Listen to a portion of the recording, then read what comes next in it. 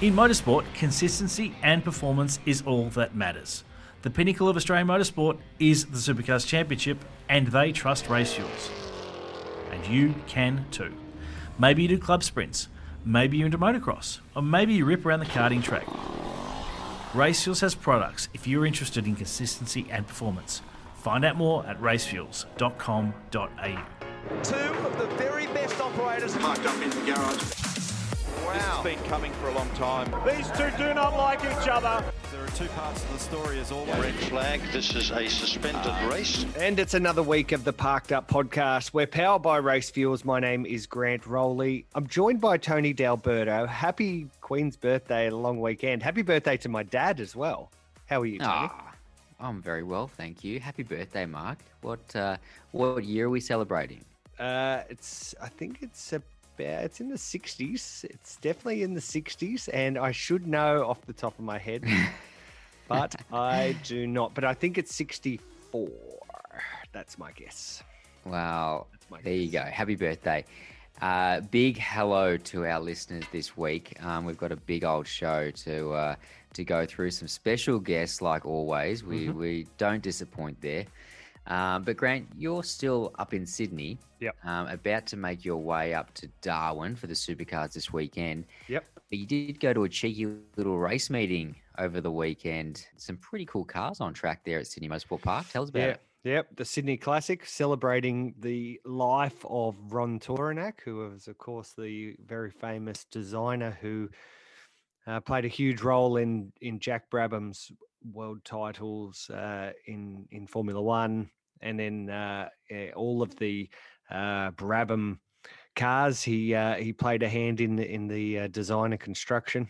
So, and then after he left Brabham, he went and started his own business called Rolt. So, and a lot of those cars still run around the circuits these days as well in the historic racing. There was quite a few Brabhams from all different eras, all different shapes and sizes, and a whole bunch of Rolts as well. So a special weekend there. Got to meet Ron's eldest daughter, Jan, and lots of special guests out there as well, and a heap of cool other categories as well for the Sydney Classic. So the Group C and A touring cars, winding the clock back from the touring cars that you and I effectively grew up with, particularly those Group A cars with BMWs and Nissan GTRs and Holden Commodores dressed up in the colours of their past glories. So yeah, really cool to be there for it, and just also pretty cool to go to a race meeting, which was just real chilled, real relaxed. No massive super pressures going on. So now, generally at a race meeting though, mate, you're very busy running around trying to get all your jobs done, look after all your clients. Mm-hmm. A little birdie told me that this weekend they saw you running around delivering fuel for Race Fuels. What's going on there? Yes. Well, we love the Race Fuels, and because of the COVIDs, Mark and his team weren't able to get anyone up there for the event, and because I was there, I got handed the keys to the fuel drum thing, and I was pushing around big 50-litre tins of Elf LMS to some of the competitors. So as you know, Tony, manual labour is not my big strong point. But you were then sweating. You should have seen big me. time. You should have seen me. I was like a boss pushing that. So tell us though, around. did you have to? Was there morning deliveries, or what was your day? No, it was pretty easy. They only had I think it was 4 or 5 50-litre drums that just needed to go to different competitors. Alan Heafy needed some for his for the cars that he was looking after. Bob Tweedy had an old Elfin that his son Tom was racing, so I needed to drop some fuel to him, and there was a couple of others as well. So it wasn't very heroic. They do have they've got a Bowser there though, don't they? They've got Bowsers, and those things just it's self-serve. It's really easy, really, really easy to use that self-service fuel at the track. So you can buy your 98 Ron, and you can buy your Elf 102 or E85, the Race Fuels race blend. You can buy it all there at the Bowser, and for no more expensive than if you bought a 20 or 50 litre jerry can or tin. So they've definitely got the system set up, the Race Fuels, to make your racing there, everyone's motorsports, so simple. And yeah, look, I think, we're obviously grateful for the support that they give the Parked Up podcast, which is fantastic. But they probably just don't get enough credit for the convenient nature of what they do for the sport. So it's so much easier these days. Honestly, I remember having to cart fuel around, and when we were racing Formula Ford, we used to have all this fuel hanging around all the time, which is obviously quite dangerous as well. Mm-hmm. But just that ease now, every time you go to a race meeting, you know that they're going to be there. They're going to be able to sort you out. You don't have to forward plan at all. Even when we do track days and track events for manufacturers, to have those Bowsers there, because what we used to do was actually drive the cars to the nearest servo, fill them up of a night time, and then hope we'd get through the day. And if we didn't, we'd have to do a little splash and dash during lunchtime.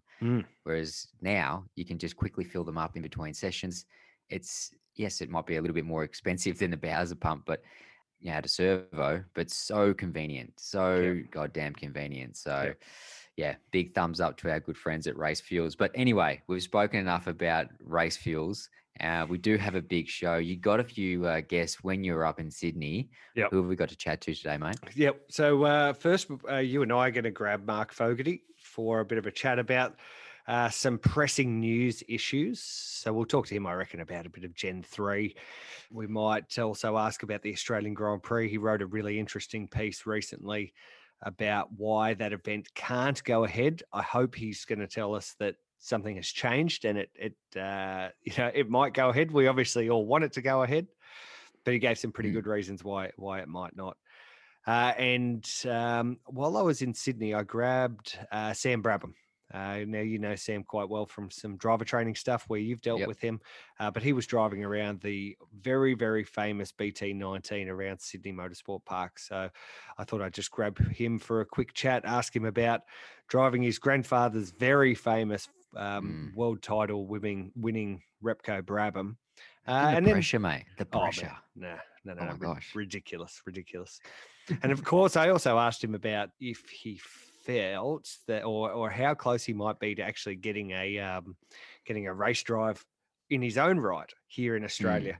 Of course, he was living over in the UK, and now he's moved here with his girlfriend. So he's settled into Australia. He's got a surname that anyone would love to have in their race team.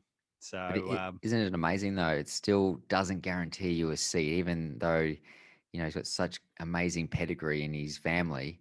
He's still got to work his ass off. And I know, speaking with him many times on track events, he's working really hard. He wants to try and make a way here in Australia into supercars.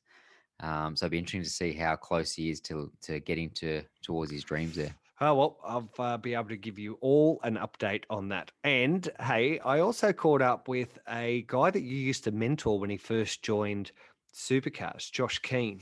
Now, what team was he driving for in DVS when you were mentoring him? You did a year of he actually had his own team. Right. His family-run team. So they had an old or an ex-HRT car, and they ran the car themselves because the Keane family have got a really strong history in motorsport. They've been around the game for quite a while, but not so much on the driving front.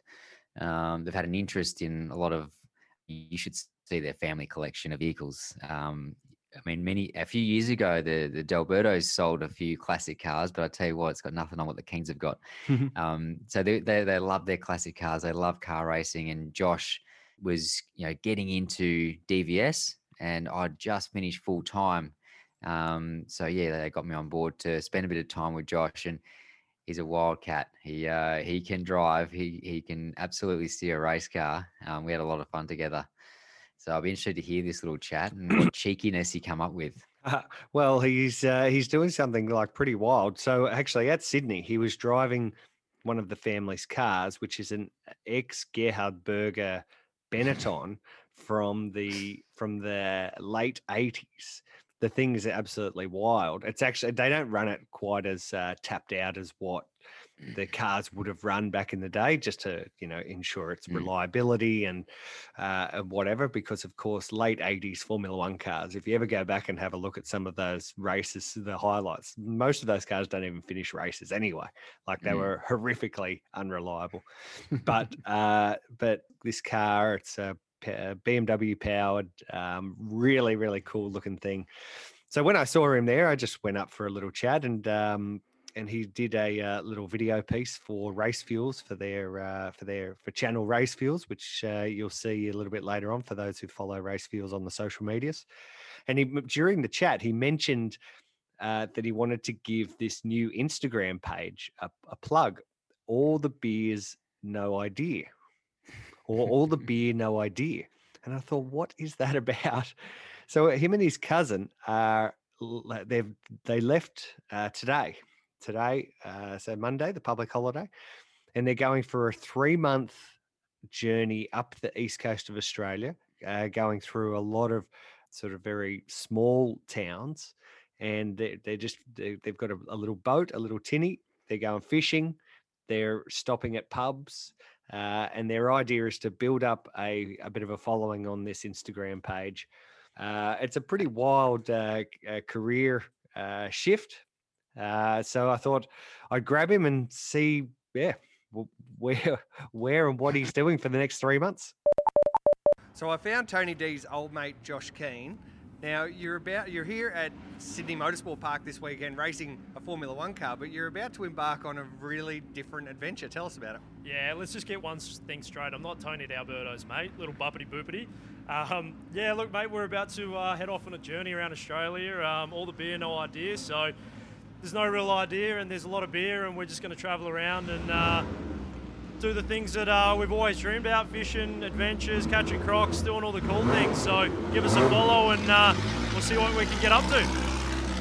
Sounds like heaps of fun. So you and your cousin are effectively packing up and going on like a journey with no end date up the east coast of Australia. Yeah, pretty much. 2 Land Cruisers with a tinny and a lot of fishing gear and a couple of skateboards, and we'll cruise up the east coast, cross the top, and make our way to WA and see what we can find along the way. Now, to capture this journey, you've started an Instagram page, All the Beer, No Idea, which you can go on and find. And the idea is that you'll rate the pubs and rate their beer if they give you a free beer. Is that right? Yeah, pretty much. Look, we're going to look for the most remote pubs. There's a couple of really remote pubs in the middle of nowhere, so get into them. We'll give them a shout out on the Instagram page and have a beer with them, and just to help them out and get everyone up to them. We're also got a heap of stuff on board that we're going to donate to Aboriginal communities, so skateboards, shoes, bit of skate clothing and bits and pieces like that as well. Amazing. Well, enjoy, and everyone tune in to their Instagram page, All the Beer, No Idea, to track their adventures. It looks like fun. Nice work there, Grant. That's an awesome story, and typically Josh Keane giving me a little bit of cheek. That's what Josh is all about. He's certainly a character, and I did enjoy my time working with him, but I tell you what, sometimes you didn't want to be the guy on the radio giving him bad news, because he certainly gave it back to you. He's got a bit of a hot head, Joshy, but he's got a lot of charisma too. So, oh man, they're going to have so much fun on their trip for 3 months. I can just imagine some of those stories. I was so jealous when he was telling me exactly how all of this is going to play out. I've got a very good cousin and a brother and a few good mates, I reckon, who would suit me perfectly to do a little tour like they're about to go on. Okay, cool. So I reckon what we should do, Tony D, is bowl into some news. There was a couple of little races going on, and we've got a great chat with Mark Fogarty coming up. So here we go, the news.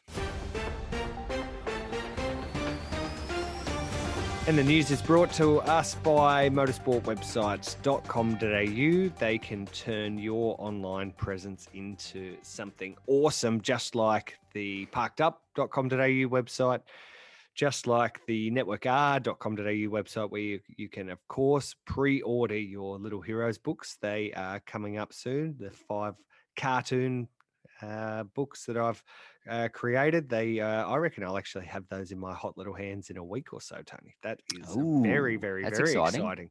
And I've got some good, I've got some news about that. Where as long as the Melbourne restrictions are okay, we're going to have a little bit of a launch party. You beauty. In Ringwood, convenient for you, at Eastland. And I'll be able to tell everyone about that really soon. It'll be. So how many people are you going to have there? Because I've just built a massive deck at my house. Oh, well, no, look. We could christen the deck and the Barbie and the whole lot. I wouldn't charge you much at all. Oh, right. Well, the library, the library there is charging me $0. So. So no beers then there. Well, no beers for the actual launch, but there is a pub about 70 meters away from the library. And very close to my house too. So it is. You can just stumble home after a couple of frothies. Okay. Anyway, so hopefully I'll be able to invite everyone to come and do that pending the Melbourne restrictions, which are likely to be really disappointing, but we'll see. We're pressing ahead with it, and I'll tell everyone a little bit more about that next week. Okay, Tony D, there was an IndyCar race over the weekend. Not the greatest results for Scott McLaughlin. How did it all go? I did watch quite a bit of it. Unfortunately, Scotty had a shunt in practice early on, and it was a track that he hadn't been to before. So he was on the back foot for most of the weekend and never really got going again. And then made a little error on Saturday's race. I haven't seen Sunday's race yet, but he finished 20th in that race as well. So I can only assume things didn't quite go to plan. But I tell you what, a very, very tricky circuit. And they run on a very soft tyre there. One of their options is a red tyre, and it basically goes off after about 5 or 6 laps. And the cars are sliding around like crazy. So it looked like really hard work out there. It was hot. I actually had a couple of text messages with Scott this morning just to see how he was going physically. And he said, physically not too bad. Just my hands, just trying to hold on to these things. You got to remember these Indy cars don't have power steering around a bumpy street circuit. So he said he gets to a point in the race where he can barely hold on to the thing anymore. And I think a lot of the drivers are in this similar boat. They all look exhausted when they got out of the car. But yeah, he just basically said, he was a session behind everybody, just didn't have a good weekend. And unfortunately, that's the way it goes sometimes. And Will Power had a fairly strong weekend, especially on Saturday. He was actually leading the race, and they called it a red flag right near the end of the race, about 5 laps to go. And unfortunately, it killed his ECU just with all the heat. And they couldn't get the car started when they restarted the race. So he led for a lot of the race, and unfortunately, had to go to the back of the field and had to try and replace the ECU. I don't think he even got back out there in that race. And Marcus Ericsson won that race, which was his first ever victory. So that was cool to see. But yeah, not a great day for Will Power in the end there, considering all the pace he had. And then on Sunday, Pato O'Ward won the race. So he was very strong on Saturday as well. So now he leads the championship. And Joseph Newgarden came in second. So that was good for Team Penske to get actually some points on the board. So there you go. There's my little wrap up from the weekend. I tried to watch quite a bit of it, but the time was just against me. When the racing and practice sessions were on, you just end up being a zombie all day. If there's any websites or magazines out there that need a new IndyCar correspondent, then you're hearing from him right now. You're listening to him. I'm doing my absolute best to stay in touch with what Scott's doing. Big fanboy here. No, but I do enjoy it. I'm getting right into it. It's actually like really exciting racing up and down the field. They look bloody hard work, those Indy cars, and there's always something happening. It just doesn't seem to ever settle into a rhythm. And the moment that you think it has settled, then something else happens. And it's pretty good viewing. Yeah, awesome, great. Okay, in terms of other news, there was something really significant. Of course, we're celebrating the Queen's birthday long weekend here in Australia, and 6 well-known Australian motorsport identities have been awarded member of the Order of Australia, which is, of course, the AM medal. I actually got to hold and touch an AM medal. Ron Torinak's family brought out his Order of Australia medal, and I touched it. So that was probably as close as I'm ever going to get to having a medal from the Queen and the Governor General. But Larry Perkins, John Bowe, or Johnny B, as he will be known from here on, Tony Cochrane, and then three people who have played significant roles in the administration of the sport. Motorsport Australia's President Andrew Papadopoulos, the AGP's event director Trent Smythe, and our safety expert Dr. Michael Henderson all picked up a member of the Order of Australia, which is one of the highest honours that can be awarded for individuals who make a difference. So certainly great to see guys like Larry Perkins and John Bowe collect those for effectively being touring car drivers and being bloody good at it. That's cool. Just when you thought JB couldn't get any more recognition for what he's done in the sport, and right. Something else comes up. Big year for JB. Kids' books being written about him. Getting a nod of the head from the Queen. Pretty good. I hope when I'm his age, I get some of that recognition too, but probably not. Hey, there was a bit of drag racing as well over the weekend up in Queensland. Yeah. And a new world record was established by the Premier Racing team. 3.76 second pass. Yep. That is just absolutely insane. And there's quite a bit of social media around it and footage of it. And it's like an explosion goes off when the thing takes off. So that was pretty cool to see. A lot of the supercar guys were there.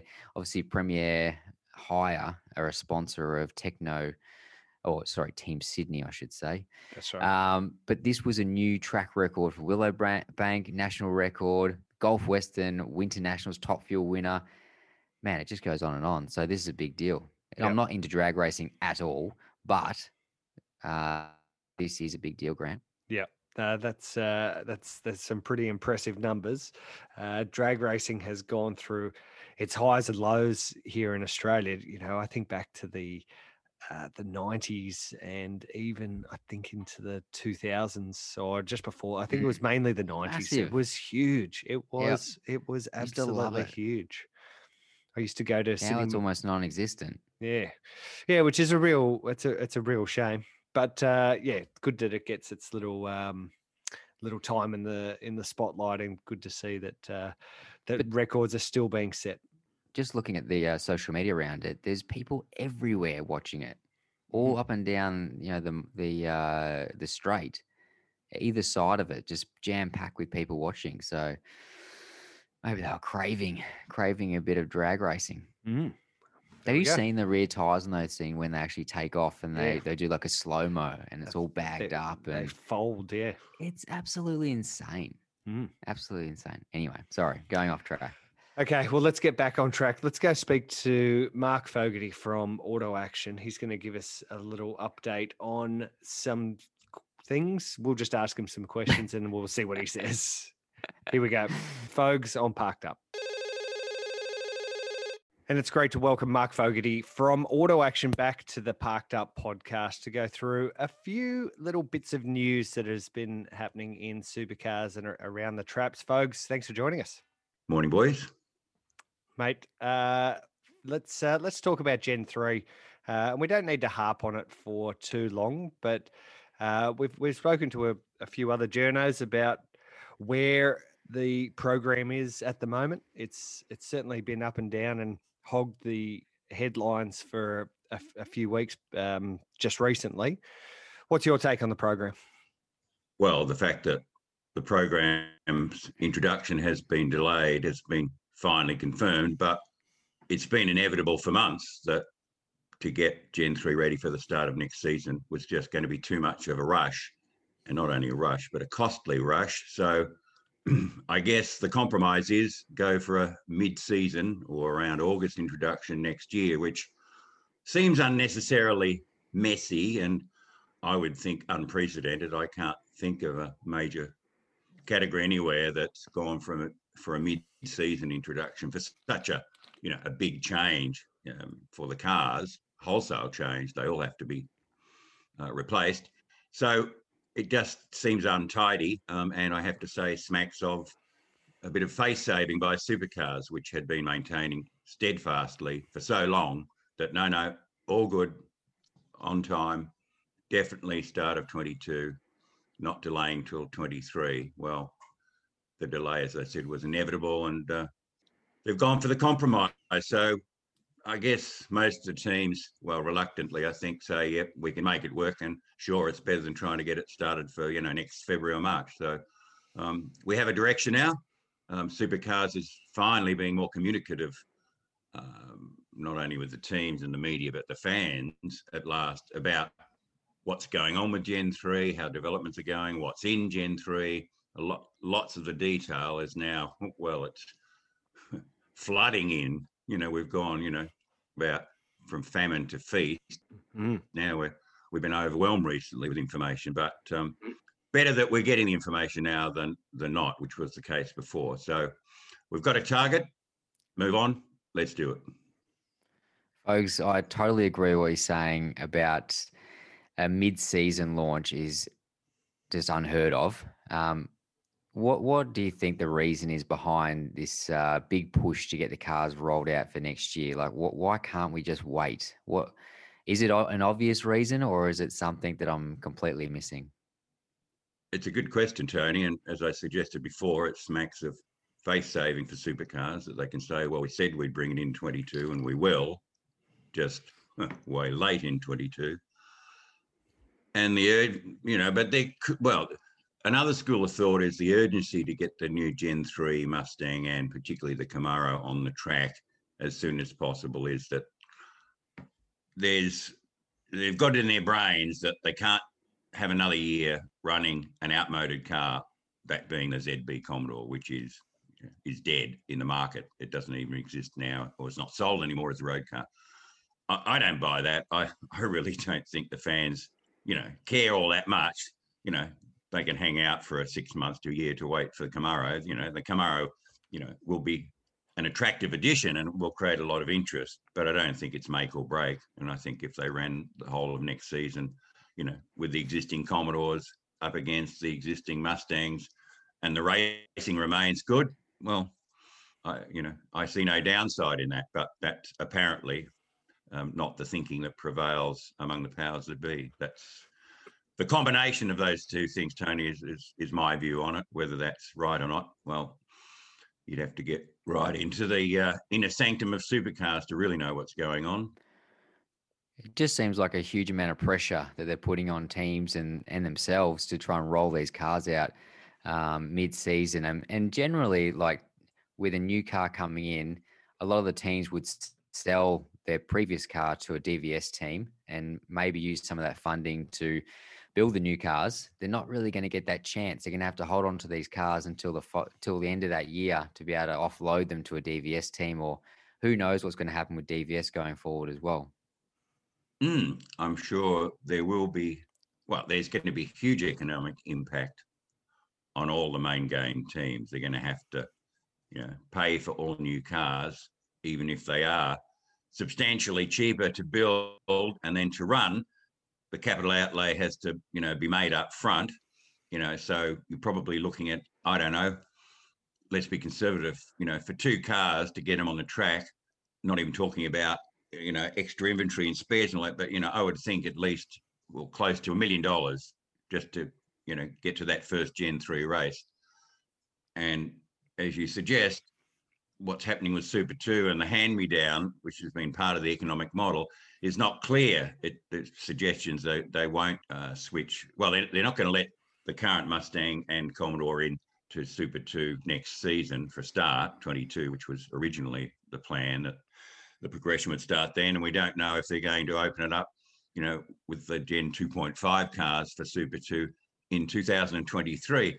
But then you've got to think, well, hang on, the reason they're getting rid of the current cars is because they're so damn expensive to run. So what's the point in handing them down, even at a bargain purchase price, So then the Super 2 teams inherit all the running cost and maintenance problems. So, there's been a movement for Super 2, to jump straight to Gen 3 and be done with it. And, I got to say there's a lot of sense in that, isn't there, from an economic point of view for the Super 2 teams who, let's face it, I mean, by comparison, those blokes run on the smell of an oily rag, don't they? Interesting times and so many things to play out. We've seen, as you'd said there, we had no news for quite some time, or at least no correspondence, and then a barrage of info. So the ups and downs of Gen 3 continues. Folks, I wanted to ask about the Australian Grand Prix. You wrote a really interesting piece in Auto Action in your past issue, which didn't just suggest that the Australian Grand Prix might not happen. You basically told the world why it can't happen. It was really interesting and a real shame. Like, I was reading it thinking, this guy, he'll be wrong. This will be wrong. But I think you made too much sense in that piece, which I guess is for the first time, yes. Yeah. But a real shame if the Grand Prix can't go ahead. Yeah, look, I want the Australian Grand Prix to go ahead in November as much, if not more, than anyone. I'm not, I didn't write what I wrote as a death wish, but the practicalities of it just don't stack up. I mean, people I've spoken to in Formula One overseas make it very clear that if the Victoria government sticks with wanting a 2-week quarantine for the Formula One drivers and personnel in Melbourne before they get to race, well, that's just not going to happen. Formula One has not accepted that anywhere else in the world so far. With a pretty robust and successful COVID-19 regime. The Canadian Grand Prix was cancelled for just that reason, that the authorities there were demanding 2-week quarantine.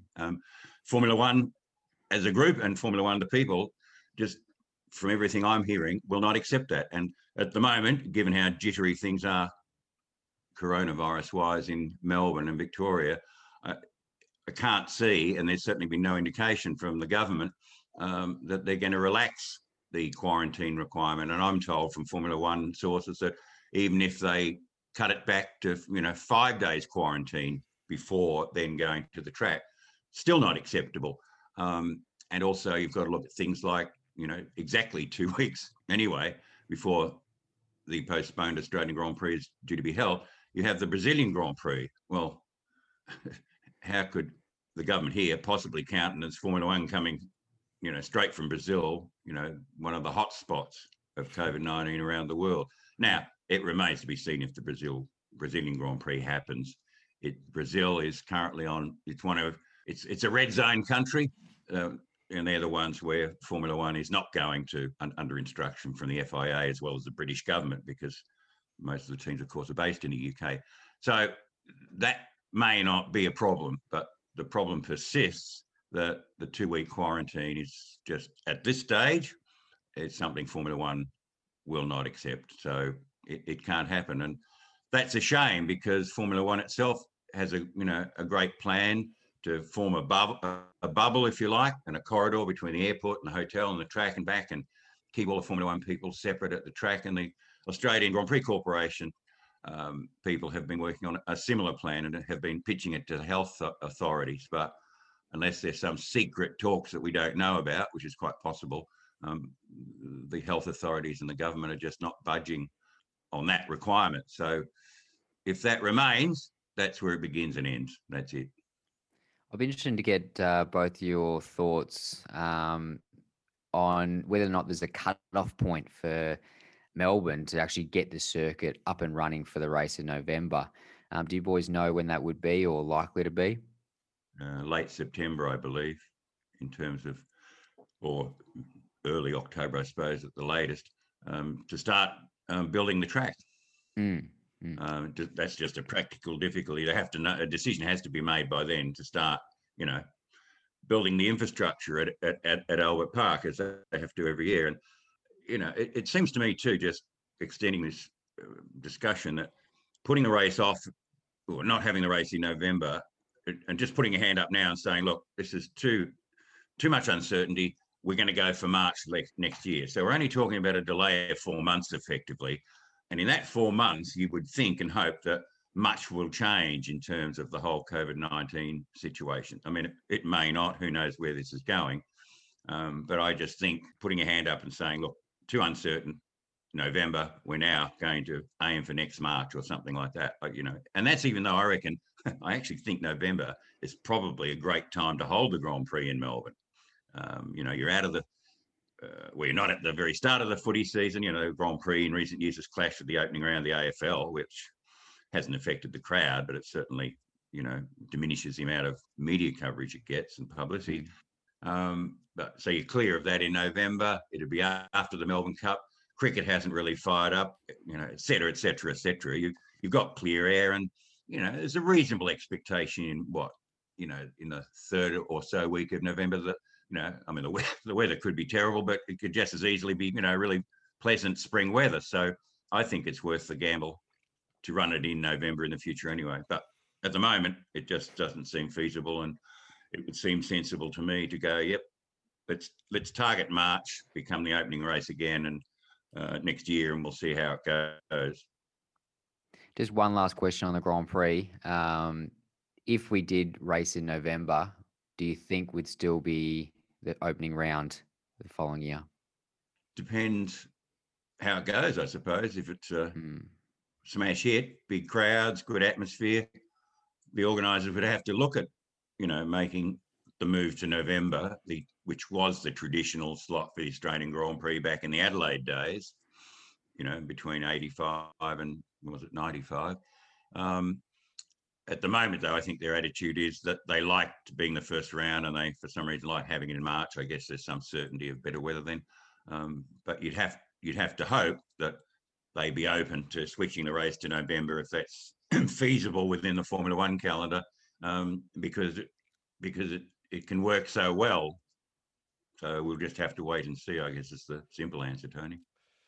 Wait and see. We will. Of course, we want the Grand Prix to go ahead. On one of my on one of my road cars, I've still got my Village Green parking pass on there from 2019, which was really the last time that race actually went ahead. It feels like a bloody age ago since a couple of ages ago. It does indeed, doesn't it? So much has happened since that we could never have expected. Oh, yeah. No. Folks, before we let you go, and we thank you so much for joining us on Parked Up, but I wanted to just rebirth the who will replace Jamie Whincup at the end of this year. You've got your finger on the pulse. You talk to the right people. Where's the smart money? Where is Mark Fogarty's money? Who replaces Jamie Whincup at the end of this year? I'm pretty sure it won't be Chaz Mostert. I mean, the Jungle Drums keep strongly suggesting, while he may have been a target, he's happy at Walkinshaw and Andretti United, and the expectation is that he will re-sign for an extended period. So, again, the Bush Telegraph keeps telling me Brock Feeney is the man. Already got that seat. That was part of the deal when he switched from Tickford across to Triple Eight for the Super 2 program. So no one at Triple Eight is talking except saying they have a short list. But in lieu of any hard information, as long as Brock Feeney performs well in Super 2 this year and at Bathurst, and probably in testing, you'd expect he'll probably get some miles into Gen 3 Camaro that Triple Eight will be developing. It's all pointing in that direction, but would I put my house on that? Not quite, but I think it'd be a pretty good tip. Brock Feeney to replace Jamie Whincup. Do you think he's the man for the job, in your opinion? Hard to know. I think he's a man for the job. He's got to be a contender. Yeah, if he starts fulfilling his potential, everyone seems to think so. He's highly rated. And for Triple Eight, if they can invest in a young driver, like they did, if you like, with a different thing, but with Jamie Whincup, well, that's going to be, how do we say it, a lot more cost effective than trying to buy an existing gun. But the existing guns are not available. That's a big problem. If you take away Chas Mostert, say Cam Waters, you take away the DJR guys, I reckon it'd be locked in at least 2 years. You'd think. Who have you got left? Nick Percat perhaps, but yeah, I would think Nick Percat would be a great fit. Not a great fit, I don't think. He's just got the years under his belt. He's ready to win. Oh, he's got the experience and the speed, but I'm not sure if the attitude fits with Triple Eight. It certainly will be interesting to see how that plays out. There's been a lot of hype around Brock and him getting the seat. I did want to get your thoughts on the wildcard entries, though, because each week we've been asking our guests, who do you think is going to be faster, Russell Ingall or Greg Murphy? So, folks, what do you think? What's your tip? To be brutally honest, I'm not a fan of either of them making a comeback. So let's just put that out on the table. I mean, I have gone out in print, and I can see the interest and the publicity value in the short term of people like Russell Ingall and Greg Murphy coming back.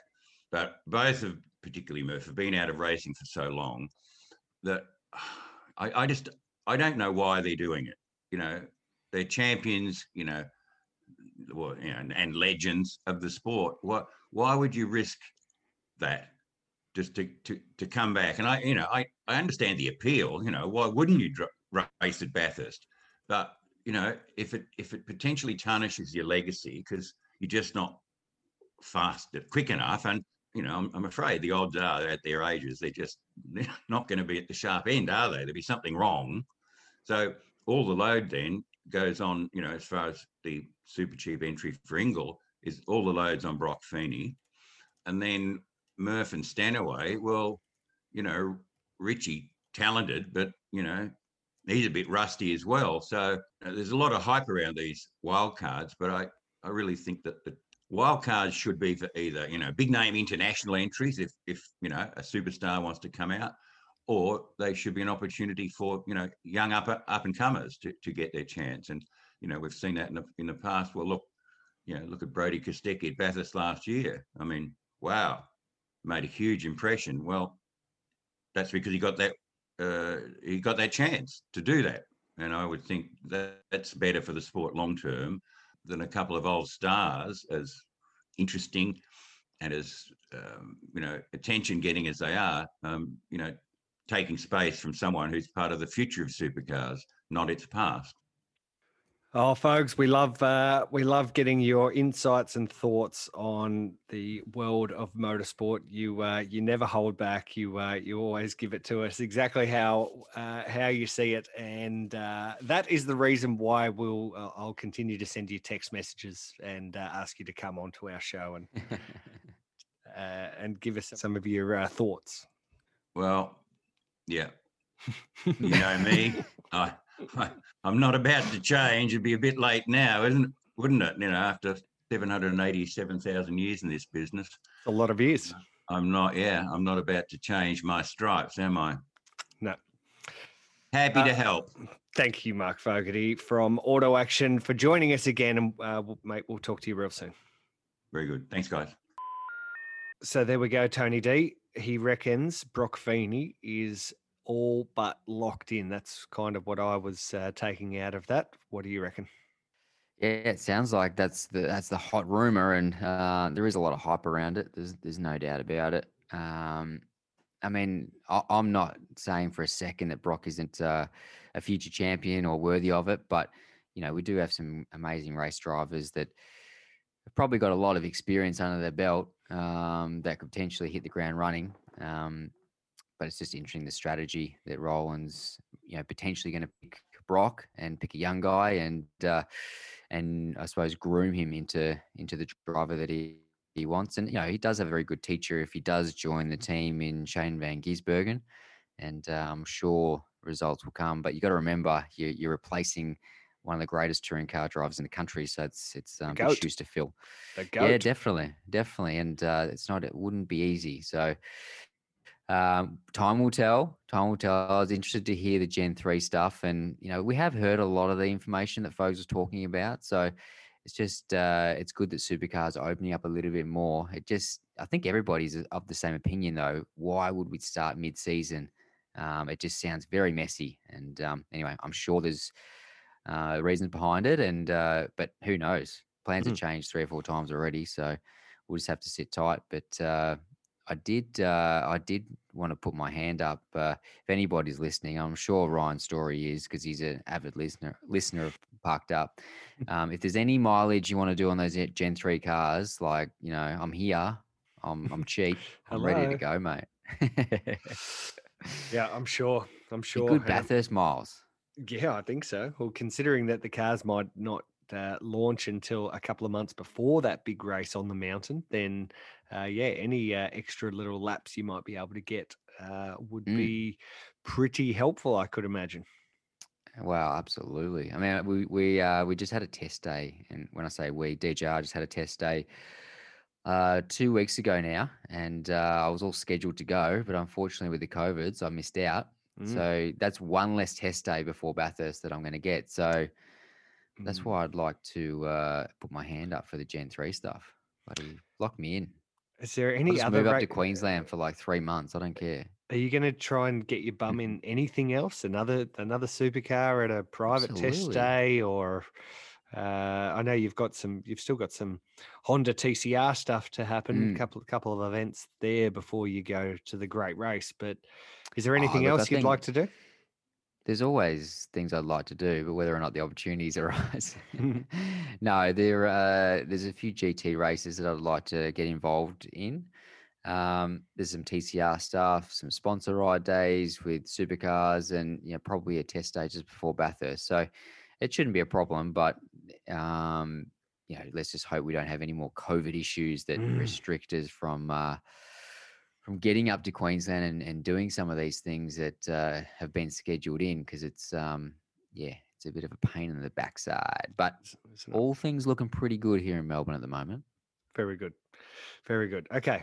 All right. So let's move on to the little chat I had with Sam Brabham at the Sydney Classic over the weekend at Sydney Motorsport Park. He's a great lad. He's part of a very, very rich family dynasty of motorsport royalty. He's the son of David Brabham, who of course has been there and done that in all forms of motorsport himself, and David of course is the son of Sir Jack Brabham, who won 3 world titles, one of which was won in a car that had his own name on it. It was the BT19. And Sam was driving that very car at Sydney Motorsport Park on the weekend. So I grabbed him for a quick chat.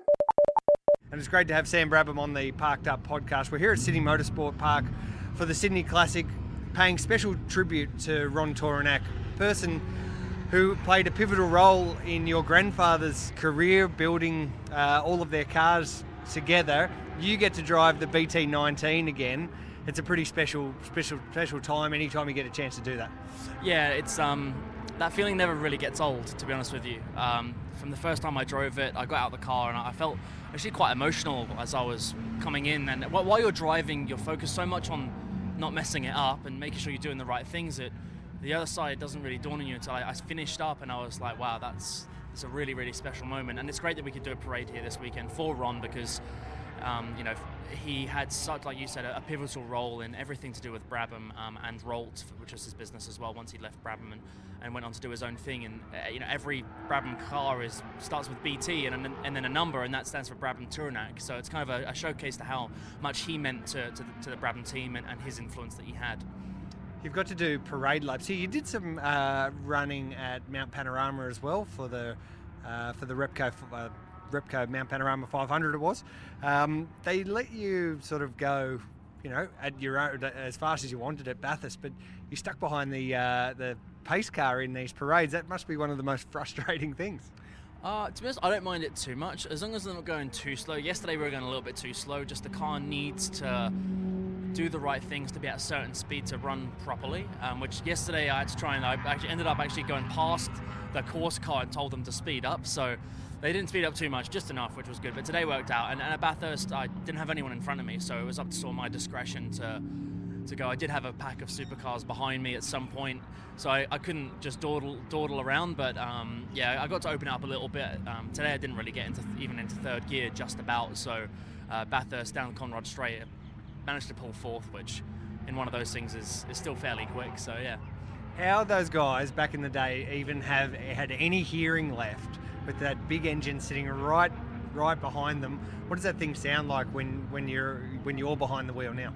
Oh, I mean, I've got my molded earplugs in because it is that loud, and it's just, you know, there's no mufflers, it's straight pipes out, and it just roars. Like as soon as you start to open up the throttle, particularly on the down changes, you have to heel and toe, flip the throttle for the gear changes and stuff like that. You really get a sense of that raw power that it has. Obviously, I've not even tested the waters with it, but those guys are so brave driving these cars with a fuel tank just next to you and hay bales and telegraph poles to stop you on the outside. You know, those guys were a whole other breed of racing driver, and it's always impressive every time I drive it to get to feel what they felt somewhat, you know. So let's talk about your career a little bit. No racing, nor nothing sort of permanent or locked in at this point. Surely that is something that you want to sort of fix up as quickly as possible. Yeah, absolutely. I mean, I moved to Australia a couple of years ago, and I kind of moved here thinking I wasn't racing, which was the idea. So I thought, well, why not try and change something different, you know? And I absolutely loved it over here, and I was lucky enough to actually race in the UK. So I travelled back and forth a couple of years ago to do Carrera Cup, and since then, obviously with COVID and all that sort of stuff, it wasn't quite as ideal as we would have liked, but it is what it is. And now this year is the first year I've really been in Australia to try and make something happen, and I'm getting closer. I'd like to try and do some racing towards the end of the year to really get myself out there and showcase my ability. I've never this weekend is the first time I've ever done a race in Australia, so you know, looking forwards, ideally, you know, supercars is the pinnacle of Australian motor racing, and the quality of driver there is fantastic. So that's what I want to put myself to in the next coming years. So we have to just keep working hard, and you know, I'm here kind of on my own doing it myself, so haven't got Dad to stand over my shoulder and help me out, but I think that's probably a good thing as well. Oh, mate, if there's anything that can help you, it might be the surname, which could open some doors potentially. But look, what categories do you think would be a good stepping stone, a good first point that you'd like to look at before you know, making that, you know, hopeful one day step towards the very top? Yeah, I mean, there's a lot of, the good thing about Australia is there's a lot of great championships that can lead you there. Obviously, Carrera Cup is something that I've driven before, so I know the car. I've learned a lot of the circuits, doing driver coaching, different events and that sort of thing. So obviously some of them I don't know, but they're all the same. They're still a racetrack. So Carrera Cup, obviously Super 2 is a good stepping stone as well, but with the new regs, with the Gen 3 cars, it'll be interesting to see how that compares for the future as well. Obviously we don't know just yet. But they're the sort of championships I'm looking at trying to do and get myself out there, and then, you know, hopefully one day be in the main game when I can. Perfect. Now, our mate Tony D, you've met a couple of times through the driver training stuff, which you just mentioned, and he sent me a couple of questions to ask you while we're up here. He wanted to ask about the driver training. How's life as a driver trainer, especially coaching Saudi Arabian drivers? I'm not sure what he's talking about there. You might be able to tell us. I don't know what he's talking about there, to be honest with you, but it's good. Like, it's, for me personally, like, I did it in the UK, and I think it's a lot better here. There's a lot more of it, and the opportunities that can come from it are pretty good. And I've learned a lot of racetracks in Australia now, all over the country. So for me, it was a great avenue to learn circuits that I'd never been to before, never even seen. The first time I drove Bathurst was on a Mercedes event, and we were doing hot laps, and I've never been around the track, only on the PlayStation and that sort of thing. And you're meant to push yourself, not too fast, but fast enough for a good experience. And I'm driving around blind because I don't know what's going on. But now, if I was to hop in a race car tomorrow around Bathurst, I know at least roughly where I'm going. So it's been a big help for me on that side. Okay, and he also asked, can you hook him up in a drive in the Brabham BT19? Is that possible? No. Unfortunately not, Tony, because that means I'm not driving it. So I'll do him a deal. If I can drive the supercar, then I'll try and get him in one of those. I reckon he'll try and make that happen. Sam, great to catch up. Great to see you back here. and we look forward to see you in some real racing sometime soon. Yeah, thank you very much for having me. And we thank Sam for his time. Now, there you go, Tony D. Basically zero chance of you getting to drive the BT19. Sorry to break that to you. Damn it. Well, they let Slady drive it. I'm like basically the same size as the bloke. So, I could even use his race suit, I reckon. Just let me have a go. The thing's a weapon, that thing. It is. And it was sort of a shame that, as I spoke with Sam there, that he had to drive behind. So at this event, they drove, it was just a parade. So he was sort of stuck in second gear the whole time. And I mean, you could never drive it like it used to be driven or how it was built to be driven. But it's an awesome thing, and great that it's been preserved so well by Repco and Alan Heafy's team. It's a beautiful thing. Okay, cool. Well, we're almost done for this episode of Parked Up. Of course, from here, I'm heading up to Darwin along with all of the other Supercars teams and drivers, getting ready for another round of the Supercars. It does feel like a while since that has happened because of these COVIDs and the fact that Winton didn't go ahead. But I've got 3 pairs of shorts packed away in my luggage. You bugger. Yeah. You bugger. And how cold it is in Melbourne, honestly. Mm-hmm. Hey, speaking of cold, just quickly, Mm-hmm. I got a new fire pit. Oh yes, for the back. Mate, the new it's backyard. unbelievable. Your So backyard cool. is sensational. It's getting there. I'm putting a lot of work in. I'm actually having today off. Mhm. I've spent all weekend working the backyard, but I'm an absolute rookie at lighting these fire pits. So we bought this fire pit, and it's meant to be smokeless. It's a fancy one, of course. Yep. But if you don't light it properly, then it's got a very lot of smoke smoky. going on. Oh no. So I was literally smoking people out of my backyard the other day until it got kicked off. So Steph's dad, Greg, he's a bit of a Boy Scout, so he's given me some lessons and taught me how to light it properly. But I need more practice. So when you get back to Melbourne, you come around, we'll have some beers. I like that. I'll have some soda waters. You can have some beers. Well, you can have one beer at least, surely. Bathurst, mate, it's just around the corner. Right. I'm fully prepping. It's 3 months away. Are you on the Yeah, I no know. beer program until Bathurst, until you're holding that big trophy? No beer, but lots of gin. Right. I like gin too. Anyway, we can share a gin. Getting back to you going to Darwin and Supercars this weekend, I'm excited because there's actually some racing going on in Supercar land. Mhm. And I'm even more excited that they're going to trial this new soft tire, super soft tire. Darwin is traditionally very hard on tires. The temperature, the surface, just eats away at the tire. So, without anyone running on this tire yet, I mean, bear in mind they would have, if plans had gone to, if plans were in place, they would have raced at Winton only a few weeks ago on the super soft and would have had some information. Now they don't have anything, and they're going to a very high deg circuit. So that'll be interesting to see how that rolls out. Yep, it will be good. Who's your tip? Who is your tip? Who wins? Who's the man? That's a to hard beat? one. DJR have been good there over the last couple of years.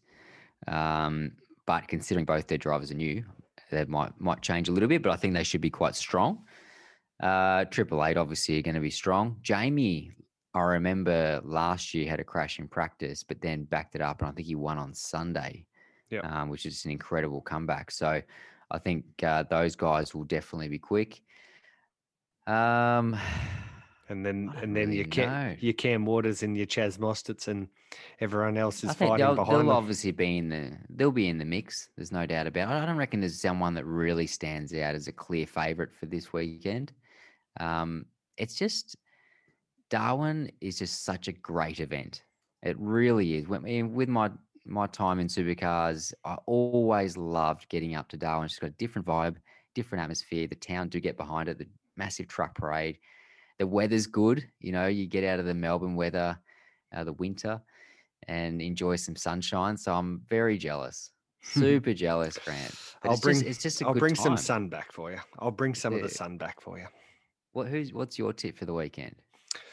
Yeah, I think one of those Red Bull cars is going to take all of the wins, and I would imagine it'll be the one with 97 on okay. the side. That is who I think will win this weekend, and it sounds like a boring tip, but having just been slightly off at the Bend, I think this will be the place where Van Gies will bounce back and reassert his claim on this year's championship. So, wow, he's got a big claim on it already, but assert himself as the dominant force. Yeah. We do have Superbikes up there as well on the same weekend, which would be great to watch. So Wayne Maxwell is my tip for that one. Oh, Wayne Train, love him. He's a great bloke. So I reckon he'll be the man to beat there. Yep. And there is a little bit of a change to the commentary team. Oh, yes, of course. Garth Tander's been thrown the keys to the broadcast, and he's going to join Mark Scaife while Neil Crompton has a little bit of recovery. Yep. Yeah, a bit more responsibility as well for Chad Naylon, who we spoke to just in a couple of episodes a couple of weeks ago. So good for those guys. Obviously, it's all come about because Neil's having a rest and getting through his prostate cancer treatment that he's going through. And of course, we wish him all the best with that. And we look forward to seeing his fresh, shiny face at the circuit, at a circuit sometime soon. Of course, he's got a book coming out as well, along with Aaron Noonan and the V8 Sleuth team. They've put together the Neil Crompton's autobiography. So very cool, and that will certainly be a very, very, very popular come Christmas time. I think many motorsport fans will have that book in their stockings, along with the Little Heroes books, of course. Yeah, of course. Of course. You could do one on Neil Crompton. Yes. No, he'll definitely get one day. He'll get one day. All right, that's it. Parked up. We're done. We're going racing this weekend. If anyone sees some white and bright, shiny legs hanging out, it's probably mine. But hopefully they'll turn a nice little crisp red after a couple of days in the sun. But until then, Tony D, we'll speak to you next week. Thanks, mate. Enjoy Darwin.